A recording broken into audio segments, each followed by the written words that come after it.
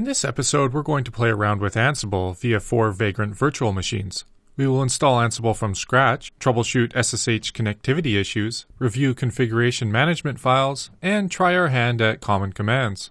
Before we dive in, I thought it might make sense to quickly review what this episode series is about. In Part 1, episode number 43, we looked at what Ansible is at a high level, basically a comparison of doing things manually versus using configuration management.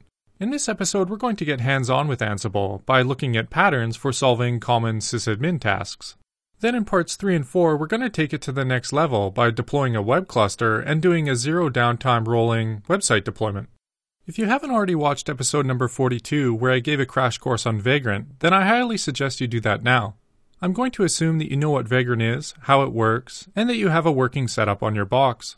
The reason that you need Vagrant is that we're going to build a multi-node Vagrant testing environment where we can play around with Ansible to get a feeling for how it works. That being said, you don't actually need to download these demos today, but I've put together a number of supporting examples so that if you wanted to play around with Ansible on your own, there should be nothing stopping you. Let me show you what we're going to be building today by way of a couple diagrams. Hopefully you'll remember back in part 1 of this episode series, I tried to drive the point home about Ansible being installed on a type of management machine. This will typically be your desktop, laptop, or some type of well-connected server. Then from there, you will use Ansible to push configuration changes out via SSH. Well, in this episode, we're actually going to create a Vagrant virtual machine, install Ansible on it, and we'll have that act as the management node. But we're also going to create 3 additional virtual machines, and they will be our example client nodes managed by Ansible. I should mention, Vagrant actually has an Ansible provisioning option, but it requires that you install Ansible on your local machines outside of the Vagrant environment. I chose to make an additional virtual machine inside our Vagrant environment to act as the management node, rather than having you install software onto your local system. The reason is that the management node aspect of Ansible only works on Unix-like machines, so if you have Windows, you won't be able to try the demos out. I also hate installing software onto my local machine just to try something out, and I really wanted to make sure that this was a turnkey solution for anyone wanting to play around with Ansible. Our Vagrant environment is going to look like this, with the management node created as a virtual machine, sitting alongside our client test nodes. There are a few benefits to this setup too, in that our Vagrant environment used to learn Ansible will be cross-platform, totally isolated, and you do not need to install anything onto your local machines, so we're totally free to test destructive changes. I have bundled the Vagrant file and all supporting demo files into a compressed archive which you can download via the links below this video. You can download it and extract it into a new directory, which will be used as your Vagrant project directory. I've already done that on my machine and put it into a directory called E45. In the supporting examples archive, you'll find 3 files and an examples directory. We'll take a look at these files in just a moment. First, let's check the Vagrant environment as defined by our Vagrant file by running Vagrant status. And as you can see, there are 4 virtual machines defined, a management node, a load balancer, and 2 web servers. These machines are all in the not created state, so let's fire them up by running Vagrant up. This will launch our 4 machines into our Vagrant environment, install Ansible onto the management node, and copy over our code snippets used for the examples. I sped the video up a little here. This actually took about 3.5 minutes to boot in real time. Now that we've launched the Ansible test environment, let's run Vagrant status again, and you can see that everything is in an up and running state. The just launched Vagrant environment has 4 virtual machines, the Ansible management node, a load balancer, and 2 web servers. I used a Vagrant bootstrap post-install script, which I'll show you in just a minute, to install Ansible onto the management node, configure a host inventory, along with moving example code snippets over to be used in the demos today. This gives us a turnkey learning environment in just a matter of a few minutes, and my hope is that you'll find it really easy to use and get going. The motivation for all this is that we can quickly stand up an Ansible test environment where you can execute ad hoc commands and eventually playbooks against our client nodes to get a feeling for how Ansible works in real life. Now that you've seen how easy it is to launch this Vagrant environment, let's check out how this works under the hood by opening up an editor and viewing the supporting files. The README file has an overview which provides a basic manifest along with links back to the episode series page. The Vagrant file defines what our multi-node test environment looks like. The examples directory contains code snippets, which are used throughout the demo section of this episode series. Vagrant allows you to boot virtual machines, then execute a shell script right after, using something called the shell provisioner. we use this shell bootstrap provisioner on the management node to install Ansible, copy over our example code snippets, and add some host entries to simplify networking within the environment. I just wanted to quickly review the Vagrant file and bootstrap script so that you have an understanding of how this all fits together. This might also come in handy next time you need to create a test environment, say for example for one of your projects, as this is a pretty common pattern which can be reused. The Vagrant file is where our 4 virtual machines are defined, and you will notice 3 blocks of code here. One for the Ansible management node, one for a load balancer, and the final one is for our web servers. I thought it might make sense to work through what each of these blocks does, starting with the management node. We're telling Vagrant to define a new virtual machine, using the Ubuntu trusty 64-bit image, set the host name to management, configure a private network address. This will allow all of our virtual machines to communicate with each other over known network addresses. Next, we set the virtual machine's memory to 256 megs. This should work on most of your machines as I've tried to keep the resource limits down. Finally, we tell Ansible to run our bootstrap management node script. This downloads and installs Ansible, deploys code snippets for our examples, and finally adds the etc host file entries for machines in our Vagrant environment. Next, we configure a load balancer virtual machine. For this episode, we're just going to use this as a regular client node, not a load balancer just yet. In parts 3 and 4 of this episode series, we're going to configure this node as a HA proxy load balancer using Ansible, and then set up a bunch of web nodes behind it. It should be a pretty cool Ansible example use case. We do pretty much the same thing here. Set the image to use, configure the host name, define a private network address, configure a port map so that we can connect to the load balancer, and set the memory limit. The port map line is likely the only interesting bit here. This maps a port from our machine running Vagrant to the load balancer virtual machine. This is really useful for testing network connected software, or in our case, for parts 3 and 4 of this episode series, testing an HA proxy load balancer with a bunch of web nodes behind it. The last block here is almost exactly the same as the load balancer block, except that we have this each statement here, which allows us to set the number of machines we want to launch via this number range. This is a bit of a trick, but it allows for a number of web nodes to be launched rather than having many duplicate code blocks for each web box. You can read this Vagrant tips page about it. In this episode, we're only going to launch 2 web servers. However, in parts 3 and 4, we're going to bump this number up as we play around with the load balancer. Hopefully at this point I've explained with enough detail how we launch our 4-node Vagrant environment. This is a pretty generic Vagrant pattern that I use for all types of tests, so I really wanted to show you how it works in the hopes that you'll find other uses for it too. Now that you know how our Vagrant environment is configured, let's check out how Ansible gets installed onto the management node, along with the host inventory and our example code snippets. The Ansible documentation site has some great instructions for getting Ansible up and running. I just wanted to cover this before I show you the management node bootstrap script, so that you have a fairly good idea of how all this is working. There's actually many different ways to install Ansible. These include installing from source, using the operating system package manager tools like apt or yum, and then there's brew and the pip installers too. I always prefer to use the operating system package managers when possible, as it just makes my life easier not having to maintain multiple package management systems. Ansible is very proactive in making sure that these various repositories have the latest version, so you're not at a disadvantage using apt or yum over a source code version hosted on GitHub.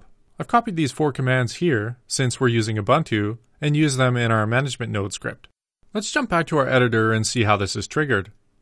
When we launched our Vagrant environment via the Vagrant file, our management node boots and references the bootstrap script as a type of post-install script. The idea being that you put commands in here that will help you configure this vanilla Ubuntu trusty 64-bit box into something a little more useful. The 4 commands from earlier, off the Ansible documentation site, are actually really simple. First, we install a supporting package, add the Ansible software repository, update the package cache, and finally install Ansible via apt-get. Next, we copy over the code snippets used for the demos. I'm not actually going to talk about this too much here, as we'll cover them in detail later. Finally, we add host values to our management node's etc host file. These correspond to the preset network addresses in our Vagrant file.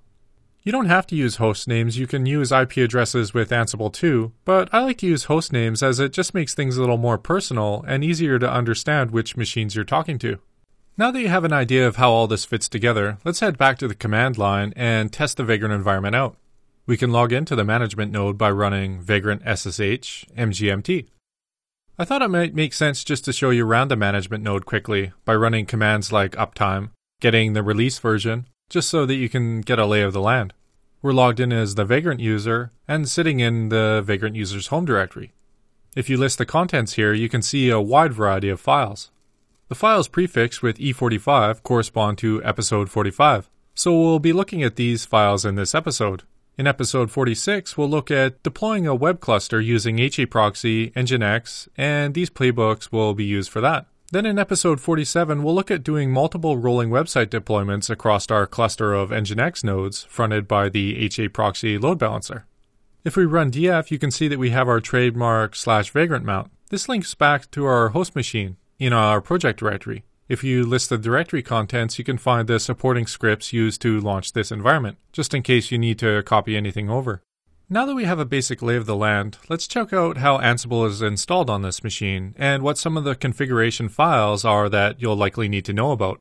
For our first interactions with Ansible, we're just going to be looking at ad hoc Ansible commands. Then we'll look at automating things through the use of Ansible playbooks. You can check out the version that you have by running Ansible --version. Depending on when you run through this tutorial, you might have an updated version from what you see here, since the Bootstrap script will download and install the latest Ansible version available. When you first get started with Ansible, you'll likely want to edit something called the Ansible config file and then the host inventory file. When you first run Ansible, it will check for the Ansible config file in the current working directory, the user's home directory, or the master configuration file located in etc Ansible. I've created one in our Vagrant user's home directory because we can use it to override default settings. For example, I'm telling Ansible that our host inventory file is located in /home/vagrant/inventory.ini. Let's have a look and see what the inventory.ini file actually looks like. You might remember from part 1 of this episode series that the inventory.ini file is made up of machines that we want to manage with Ansible. A couple things are going on here. We have a LB group here. This is for our load balancer box. Next, we have a web group, and this is made up of web 1 and 2. So these are our active web nodes, and then down here you can see a bunch of commented out ones. These will be added in parts 3 and 4 of this episode series. You might be wondering where these IP addresses and host names actually come from. Well, our Vagrant file assigns a predetermined IP address to each box. Then our Bootstrap post install script adds these known entries to the etc host file, and that gives us name resolution for the hosts in our inventory. We can verify connectivity by pinging some of these machines. Let's ping the load balancer. Yep, seems like it's up. What about web 1 and web 2? Great, they're both up. This is one of the things that I absolutely love about Vagrant, is that we've configured actually a pretty complex environment with just a couple of scripts, and it's easy for me to send it to you. I just wanted to briefly touch on why we're using our own Ansible configuration file along with inventory.ini file, because this will hopefully round out our understanding of how to override defaults in the environment. In this environment, we want Ansible to use our custom inventory.ini file, so we need to modify the defaults. You can find the Ansible stock configuration files located in etc/Ansible. Let's open up the Ansible configuration file for a second. It is actually pretty long and there's plenty of tweaks that can be made, but the one thing that I wanted to point out was this comment section up at the top here. You notice that Ansible will check for the ansible.configuration file in the current working directory, a .ansible configuration file in the user's home directory, or the global configuration file located in /etc/Ansible, whichever it finds first. So when we run ad hoc commands with Ansible, or playbooks, it knows to look in the local directory for an ansible.configuration file, rather than the stock defaults.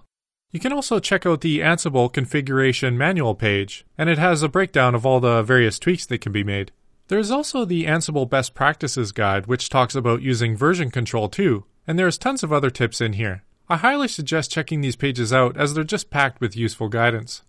As we heavily discussed in part 1 of this episode series, Ansible connects out to remote machines via SSH, and there's no remote agents installed. One issue that we need to deal with is when we have not connected to a machine before, you'll be prompted to verify the SSH authenticity of that remote node. Let's test this out by SSHing into Web 1. You can see that we're prompted to verify the authenticity of Web 1. Well, on the first connect, this will also cause Ansible to prompt you and likely give you an error message. Let me just show you what I'm talking about. Let's run Ansible web1-m ping. This uses the ping module to verify that we have connectivity with a remote host. As you can see that we're prompted and then given an error message saying that we can't connect. I could accept this, but what happens if you wanted to connect to 25, 50, or say 100 machines for the first time? Do you constantly want to be prompted? Granted, you might not run into this issue in your environment, as you likely have already verified the authenticity of these remote machines, but I wanted to discuss how to deal with this just in case it comes up. You could turn off the verification step via the SSH config file. What about manually accepting the prompt? Or you can use SSH keyscan to populate the known host file with the machines from your environment. Let's run SSH keyscan against Web1, and you can see that Web1 returns two SSH public keys that we can use to populate our known host file. This will get around the authenticity issue, and it's a quick way of accepting these keys manually, and we still have protection against man-in-the-middle attacks going forward. So let's run SSH keyscan LB for our load balancer machine, Web1, and Web2. Then we'll redirect the output into our Vagrant users.ssh known host file. I typically like to verify that what I just did worked, so let's cat the known host file and see if it looks like what we expect it to look like. Cool, so we just added a bunch of keys from our remote machines. At this point, I think we're finally ready to dive headfirst into the Ansible demos. We actually already ran an ad hoc Ansible command when we tested SSH connectivity with Web1, but let's have a look at how that actually worked. The host inventory plays a key role in making connections happen. We basically already covered this, but any node that you want to manage with Ansible, you have to put into the host inventory file, just like our load balancer and web nodes.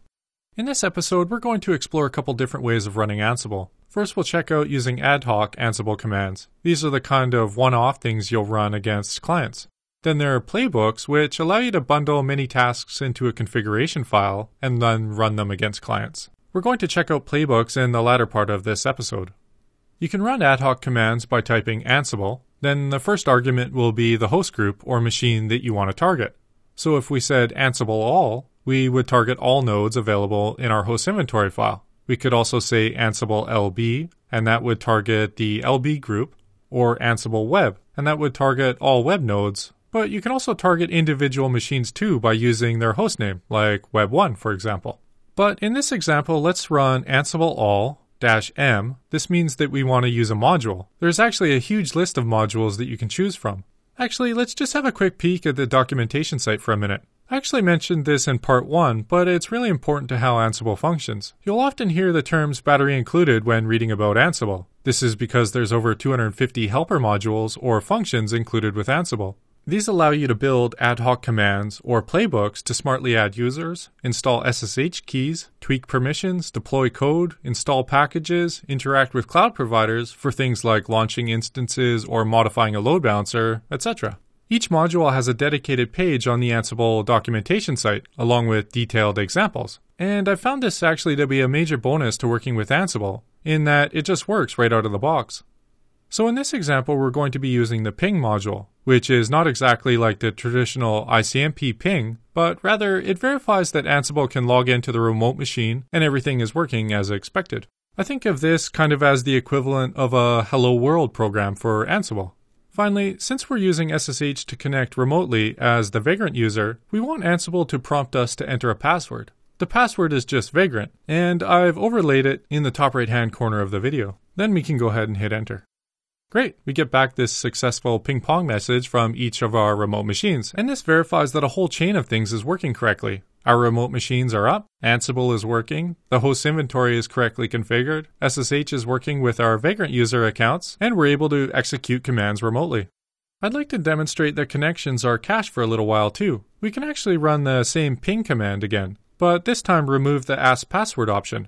You will notice that the command seems to run a little bit quicker, and that we're not prompted for a password. Why is that? Well, let's have a look at the running processes for our Vagrant user. And as you can see, we have 3 processes, one for each of our remote machines. Let's also look at the established network connections between our management node and the client nodes. You can see that we have 3 open connections, and they link back to the process IDs we talked about earlier. And if we turn name resolution on, you can see that we have connections from the management node to Web1, one to our load balancer, and finally one to Web2. Keeping SSH connections around for a while greatly speeds up sequential Ansible runs, as you remove the overhead associated with constantly opening and closing connections many times to remote machines. A very common use case will be that you want to establish a passwordless access out to remote client nodes. Say for example in a continuous integration system, where you're deploying application updates on a frequent basis. A key piece of that puzzle is to establish a SSH trust between your management node and the client nodes. What better way to do that than with Ansible itself via a playbook? Let's check out the E45 SSH add key YAML file. I'm just going to cat the file contents here, and then we can work through what this playbook does. Then we can run it against our client nodes. This is what a pretty basic playbook looks like. You can name the file anything you want, but they'll typically have a .yaml extension. There is actually a great manual page over on the Ansible documentation site that goes into a crazy amount of detail about playbooks.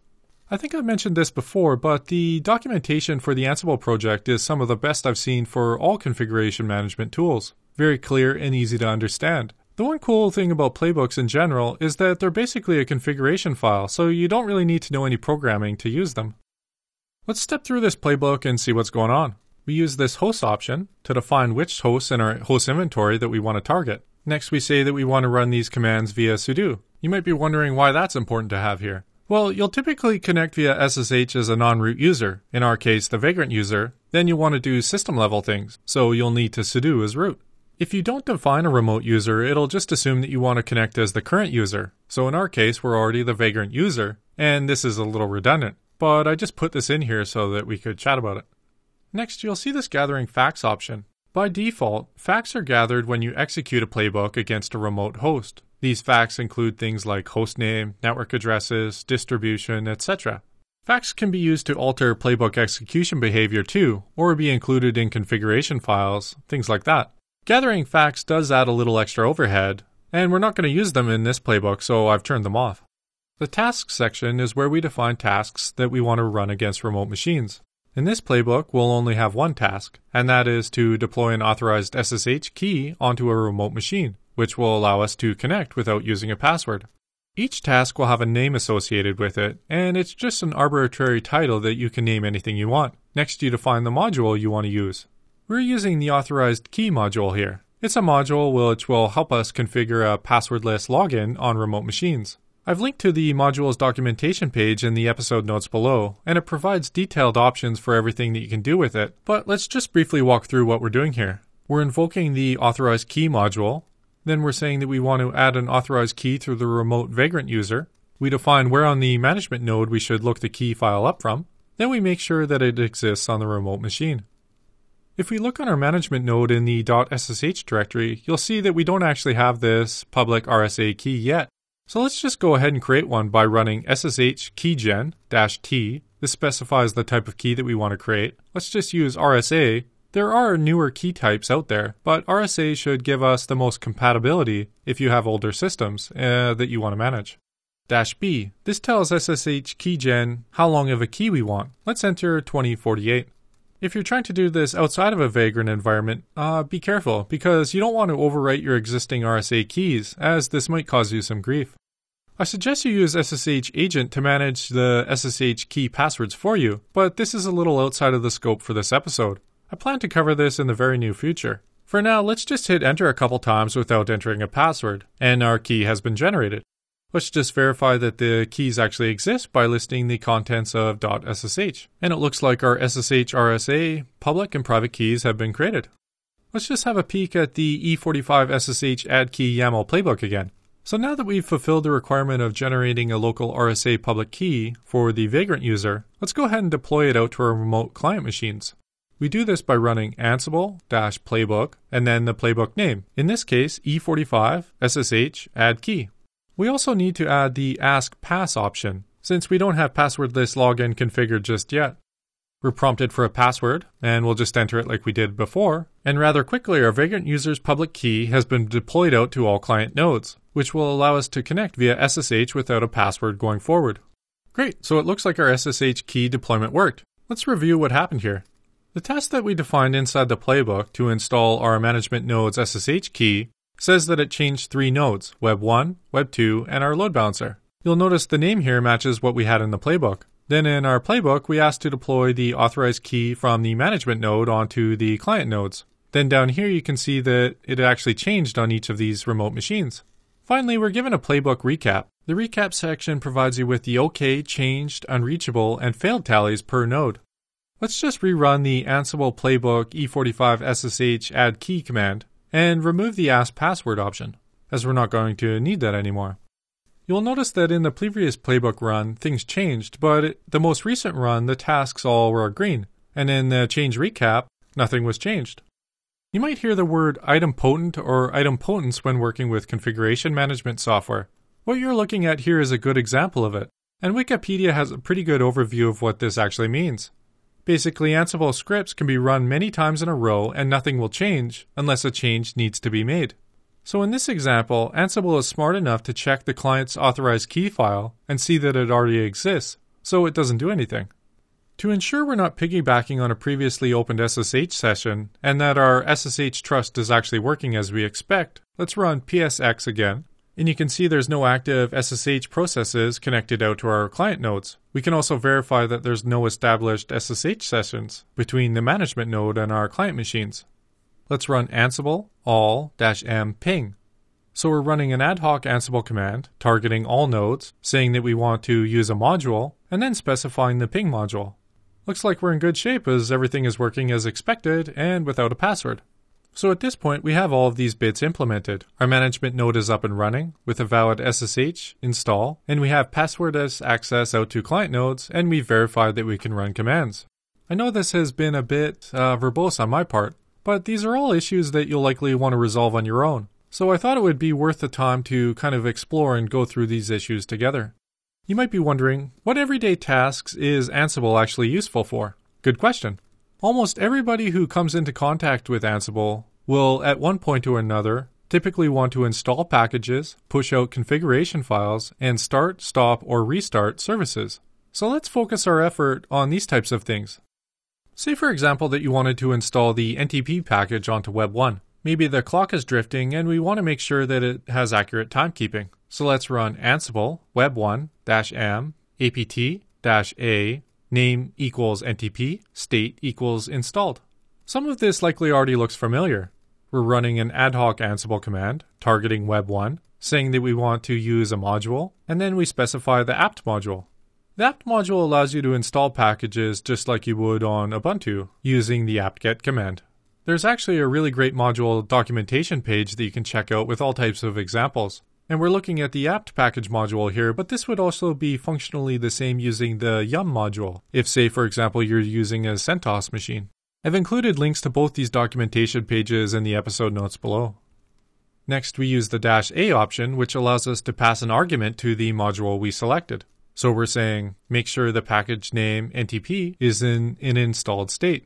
You'll also notice that we're doing this as the Vagrant user, as we have not said sudo, meaning that what we're about to run is going to fail, since the Vagrant user does not have permission to install packages without sudoing to root. I just wanted to run this so that I can show you what an error looks like.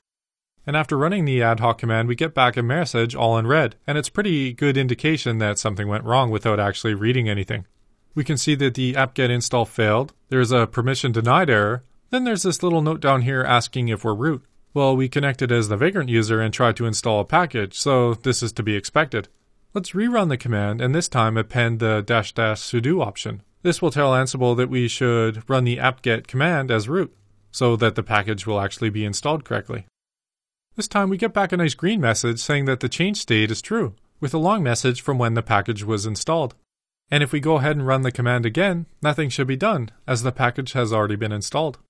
Now that you know how to install packages, let's go ahead and deploy a configuration file for the NTP service. Included with the supporting material that you downloaded is a files directory, and I've included an example NTP configuration file. I'm just going to type the ad hoc command, and then we can work through what it's actually doing. You should start to recognize commonalities with other commands we've run before. Ansible web1-am copy-a source equals home vagrant files ntp.conf, destination etc ntp.conf, mode 644, owner root, group root, --sudo. So we're running the ad hoc Ansible command targeting web 1, saying that we want to use a module, then we specify the copy module. The copy module allows you to, you guessed it, copy files from the management node out to client nodes. So we're saying copy this source file, which we look up here, set the destination to etc ntp.conf, then set the mode, owner, and group for that file.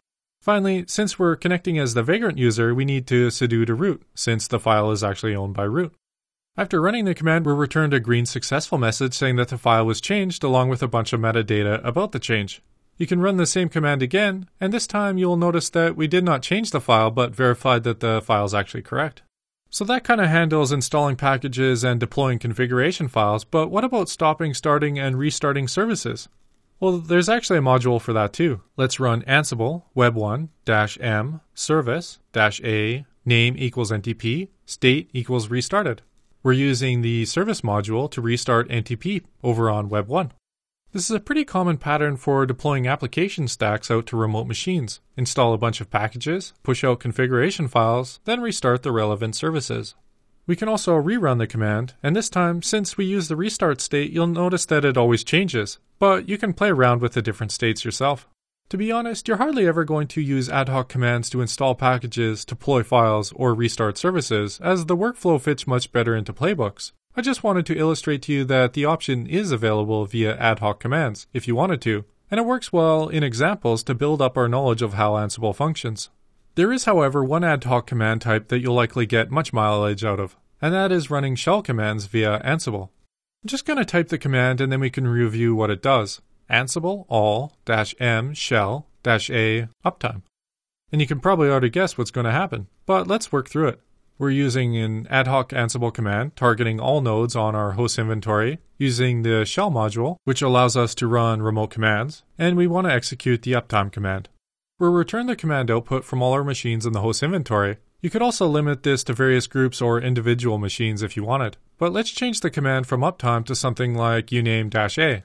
Or maybe you wanted to reboot all web nodes. Say for example that there's a cooling failure in your data center and you need to power off all the machines in a particular cluster. Obviously this is an extreme example, but you kind of get the idea where I'm going. What I've shown you so far has mostly been an illustration of what you can do at the command line using Ansible.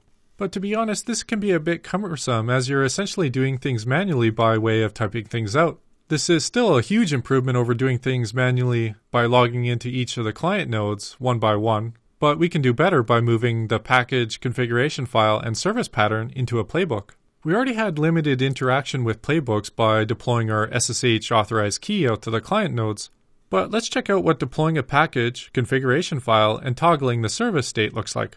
My personal take on playbooks is that they give you a way of bundling these ad hoc commands and associated options like sudo into a configuration file. Kind of like running commands at the terminal versus using a shell script. It's the same concept. If we list the directory contents on our management node again, you will see 4 playbooks for this episode. And you already know what the E45 SSH add key one does, but let's check out the E45 NTP install playbook. Let's just cat the file and we can work through what it's doing. And since the ad hoc modules are reused, you likely already know what most of this stuff does. First, we specify that we want to target all hosts, just like we did on the command line where we were targeting Web1. Next, we say yes that we want to sudo. This is because we're installing packages and deploying configuration files into places like Etsy and restarting services. What is cool about this is that there can be a separation between root and regular users who want to use Ansible. For example, in many shared hosting environments, you will not have root access. But if you're not deploying applications into places that require root, you can still happily use automation tools like Ansible. And this is a little different than other configuration management tools because we're only using SSH. Not that this cannot be done with other tools, but I'd put forward the idea that this is something that isn't commonly done by default in other tools. Again, we're going to disable gathering facts about these machines, as we're not going to use any of them just yet. I'll show you this in just a minute though. Next, we get into the tasks section, and this is where things should start to look familiar, as we pretty much run all of these at the command line already. The first task definition installs the NTP package. Task definitions typically span 2 lines, and the first line will be the name or title of the task. Then you'll have the module for the task that should be run on the second line. In our case, we're using the apt module, which we discussed earlier, and pass along the argument string making sure the package is installed and that we update the app cache. The next block looks pretty much the same. We have our task title, specify our copy module, define the source and destination along with the file modes. Something new here is this notify restart NTP bit. This actually is pretty cool. So you might remember back when we were running our ad hoc commands that you can run the same command over and over, and things will only change if something needs to be changed. So if this file has been detected to change, On a copy over via an Ansible run, it will notify this handler. A handler's job is to run some type of action. In this case, we're going to restart NTP. You can actually read all about handlers on the Ansible documentation site, but basically these are used as a type of trigger to fire off some type of event when something happens. The goal here is to say, for example, we update the NTP configuration file. We can run this playbook and it will know that NTP needs to be restarted via this handler, and it will restart the process to get our new configuration file settings. Handlers have the same formatting of tasks, just that they can be called from other tasks to do interesting things. The final task here is that we want to make sure NTP is started. Chances are that it will be, but let's just make sure anyway. This is basically just a more advanced version of the package configuration file and service pattern that we reviewed using the ad hoc commands, but in playbook form. We can run it by typing Ansible, playbook, then the playbook name, so E45 NTP install. Okay, so our playbook is run through the 3 machines in our host inventory. We could have targeted a narrow group of machines too, but it's more fun to work with a group of client nodes. The pattern here is really useful for laying down a common build or standard package set across a large number of machines. For example, say that you're running a data center with a few hundred machines, and you'll likely want common DNS settings, NTP settings, syslog going to a central server, keys and accounts, security tweaks, all these sorts of things. Ansible is perfectly suited for deploying these types of changes. So let's work through what the output is telling us here. First, we install the NTP package across our nodes. And you will notice that we already installed NTP via the ad hoc commands earlier on Web 1, so nothing was done there. But for Web 2 and LB, NTP was installed. Same thing happened for deploying the configuration file. Web 1 already has it, but Web 2 and LB were updated. Next, we make sure NTP is started. Finally, Web 2 and the load balancer tripped off the notify handler because the configuration file changed, so it triggered a restart of NTP. The play recap gives us a tally of the state changes for each of our client nodes. For example, Web 1 already had the updates via our ad hoc commands, so nothing changed there, but the load balancer on Web 2 changed. This is useful for seeing at a glance what was updated. Then you can go back and look through the output if something triggers your interest. As usual, let's just rerun the playbook to see what the output looks like when nothing changes. And as you can see from the new recap, nothing was changed, and our environment conforms to what the playbook defines.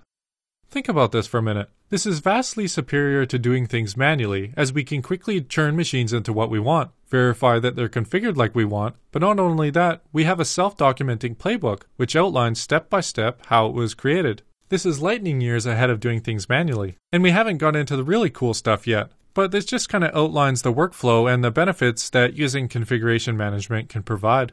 I thought it might be useful to create an example based around handlers, as this is something quite common in the workflow of a sysadmin. You will have a change request come in where you need to tweak a configuration file, then update a bunch of nodes with the latest configuration file. So let's work through what something like this would actually look like using Ansible. We already deployed the ntp.config file from the file subdirectory on our management node, but say for example that you wanted to change the NTP servers that each of our client nodes uses, then deploy the change out across our infrastructure. Let's open up the ntp.conf file using vi. So let's say we wanted to replace this server block here with something a little more specific to our environment. For example, I live in Canada, and so I went over to ntp.org and found the server list for my country. And it says here you can just copy and paste these into your NTP configuration file. So let's head back to the editor and paste them in. Okay, so we've updated our file. Now what? Well, let's just use our E45 NTP install playbook again, as it already has all the logic we're looking for. Mainly that it deploys a configuration file, and that if it's changed, it triggers the handler, which will restart NTP. Let's give it a shot by running Ansible, playbook, E45, NTP install. Cool, so that you can see that our updated NTP configuration file was deployed, and since it changed, our handler was notified that it needs to restart NTP, so that we can reload the configuration file. If you've not used configuration management, something as simple as this could be a real pain point, but Ansible turns this weakness into a strength. We're going to finish off this episode talking about facts, variables, and templates. As they're all interrelated, it really helps to have a base understanding of what Ansible is and how playbooks function before exploring this topic, so that's why I've waited to the end to talk about them. What are facts? Well, we briefly talked about them when we looked at our example playbook at the beginning of this episode, because we turned off gathering facts. But when an Ansible playbook executes against a remote machine, a task will launch, and it will gather facts about the remote machine. These can be used for all types of things, but let me just show you what they look like before we go any further.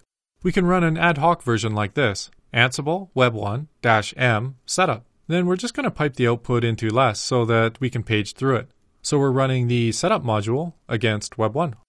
Moments later, we're presented with a ton of facts about the remote machine. Things like the IP addresses assigned, boot information, disk partition, detailed network configuration information, things like MAC addresses, and the list goes on and on. So what would you actually use these facts for? Well, in parts 3 and 4 of this episode series, we're going to be building a dynamic load balancer configuration file, which will use IP address facts gathered from our web server nodes so that we can direct traffic to them.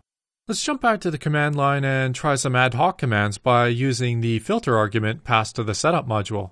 Let's say, for example, that you're running a playbook against a cluster of machines made up of Ubuntu and CentOS boxes. You might want to have some logic in the playbook that says, if the distribution is Ubuntu, run the apt module, but if the distribution is CentOS, then use the yum module, something like that. Let's add the argument option and pass in filter equals Ansible distribution. So you might want to run this across a bunch of machines to gather some statistics. Say, for example, that you're trying to do some sort of inventory based off of a fact. You can also grab facts using the star character. Rerunning the command, you'll see all facts matching the name.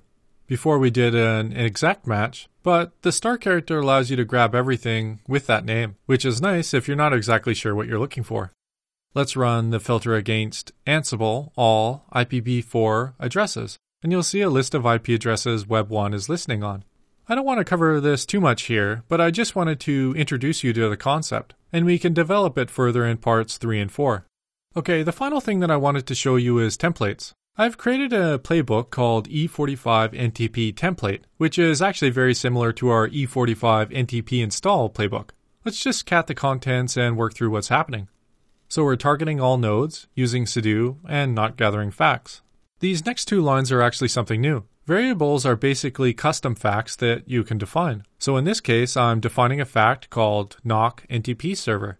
This might be useful if you had an internal NTP server that you wanted to point your client nodes at. The only difference between this playbook and the NTP playbook is that we are using a template module instead of the copy module. The module argument even looks the same, with the exception of this J2 extension here. J2 stands for Jinja2, and it's a Python templating engine. Ansible has also written Python, just in case you didn't know.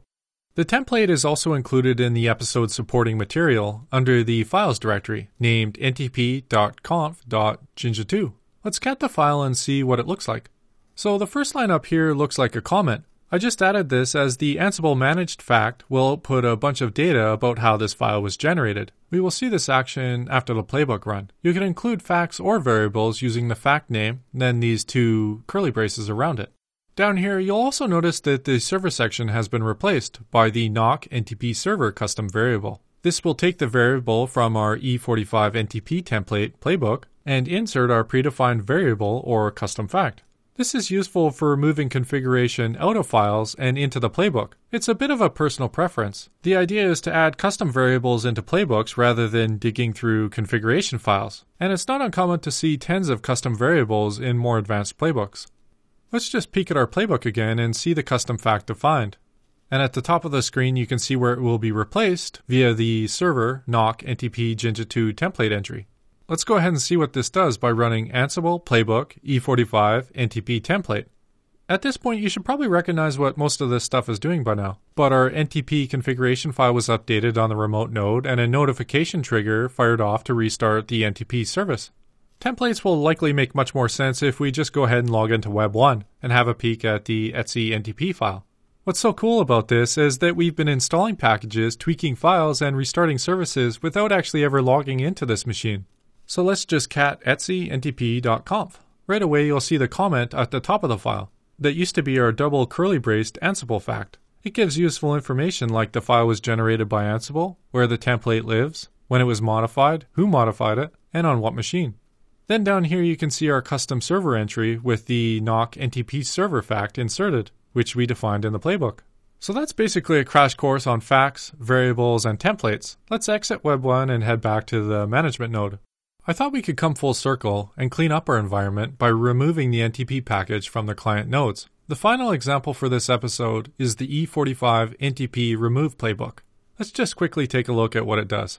At this point, hopefully you understand everything that's happening here. Our lone task is making sure the NTP package is absent on all client nodes, and we can execute it by running Ansible playbook e45 NTP remove.